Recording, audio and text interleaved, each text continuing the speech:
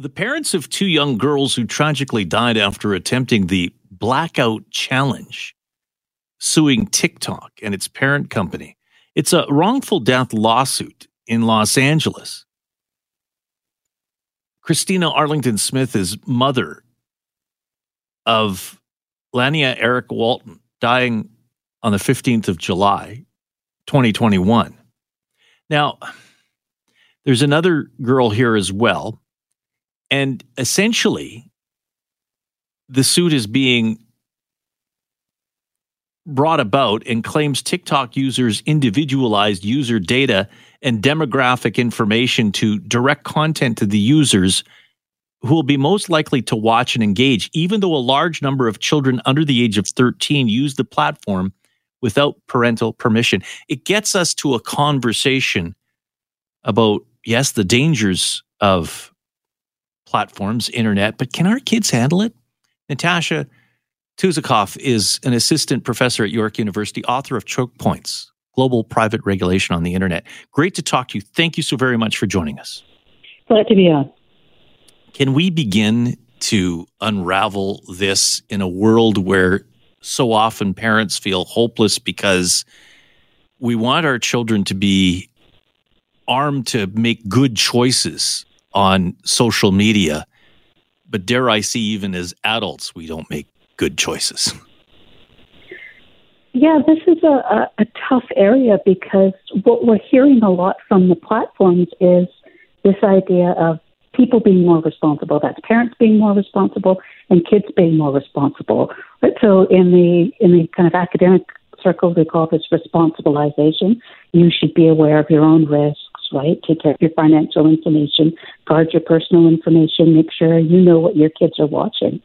But a big question is, what are the platforms doing? What is the company's responsibility for making sure that they aren't actively directing harmful content towards customers they know are underage? So instead of what parents or kids should be doing, a big and under-discussed area is what companies should be liable for. And that's what this lawsuit is really trying to get at.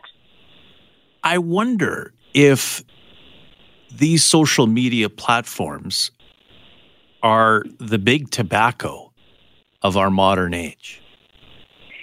And that's a great comparison. I've used that comparison, the big tobacco, kind of big pharma, big oil, to my students in class, because these companies have been extremely successful in changing the terms of the debate. Instead of saying, what laws should regulate social media companies, to say, we'll self-regulate. We'll decide what rules suit us.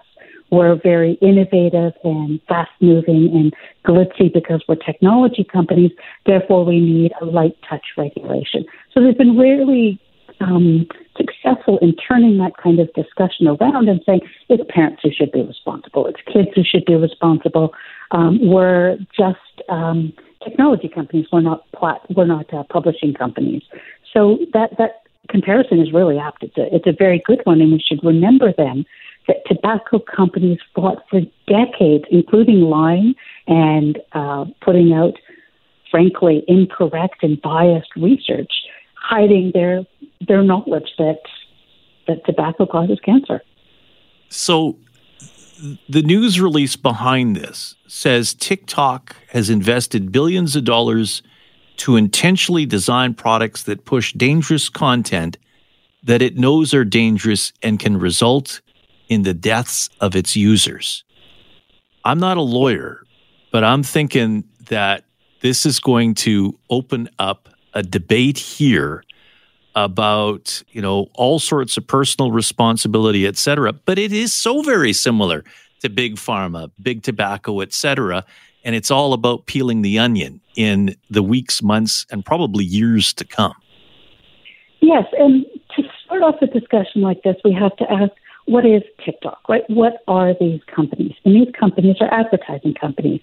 They sell access to their users' data. So they collect personal data from their users, who, what, when, where you watch, at what time, what you like, and they compile all of this using sophisticated algorithms and sell it to advertisers. So they are very interested in collecting data, and this is how they make their money. So any argument that says, well, maybe we can try and convince or try and push TikTok or Facebook to not collect incredibly detailed amounts, real-time data collection on users, well, that goes against their commercial business model. So unless this is mandated, unless it's forced, these companies will not back off their intrusive data collection because that's how they make money. Is the European Union the way that, and the way they regulate, is that the way to go for North America? So the European Union and its General Data Protection Regulation, the GDPR, is a big step forward. So essentially what it says is that there's a bunch of different types of data practices that might be off limits. And in other cases, you have to get the user's consent. So this is the pop-up that we're now familiar with. Do you consent to have this website collect your data? And you either click yes or no. And you have to click yes to be able to access that. Now, if you dig a little deeper, like you say, unpeel the onion, if you want to find out who's collecting your data, it's a huge list of companies you've never heard of, marketing companies, analytics companies. Now, this does regulate the market in personal data, but it doesn't outlaw it because the European Union, just like North America, just like everywhere, wants to be a part of the data economy. So they're not going to pass regulations that destroy Facebook, Google, or TikTok. These are a moderating effect, taking the worst of the data practices out of the market. Do you believe, based on your research and your gut, that at one day there will be a day of reckoning, very much like big tobacco? I hope so. I have to remain positive because this is a pretty negative space. Every few months, there's a series of extremely disturbing revelations from these companies, from that they facilitate hate speech, that they were involved in facilitating the January 6th insurrection at the U.S. Capitol, that they facilitate, misogyny, and here we see harm against children. So I think one has to try and stay positive. And I think if we look at these companies are really young. They really only emerged in the late 1990s, early 2000s, and it was only with Cambridge Analytica that publicly and for many lawmakers that they saw the true negative effects from these companies. So that's a pretty short time frame where we've gone from rosy-eyed view of Google and TikTok and the others to now being pretty critical.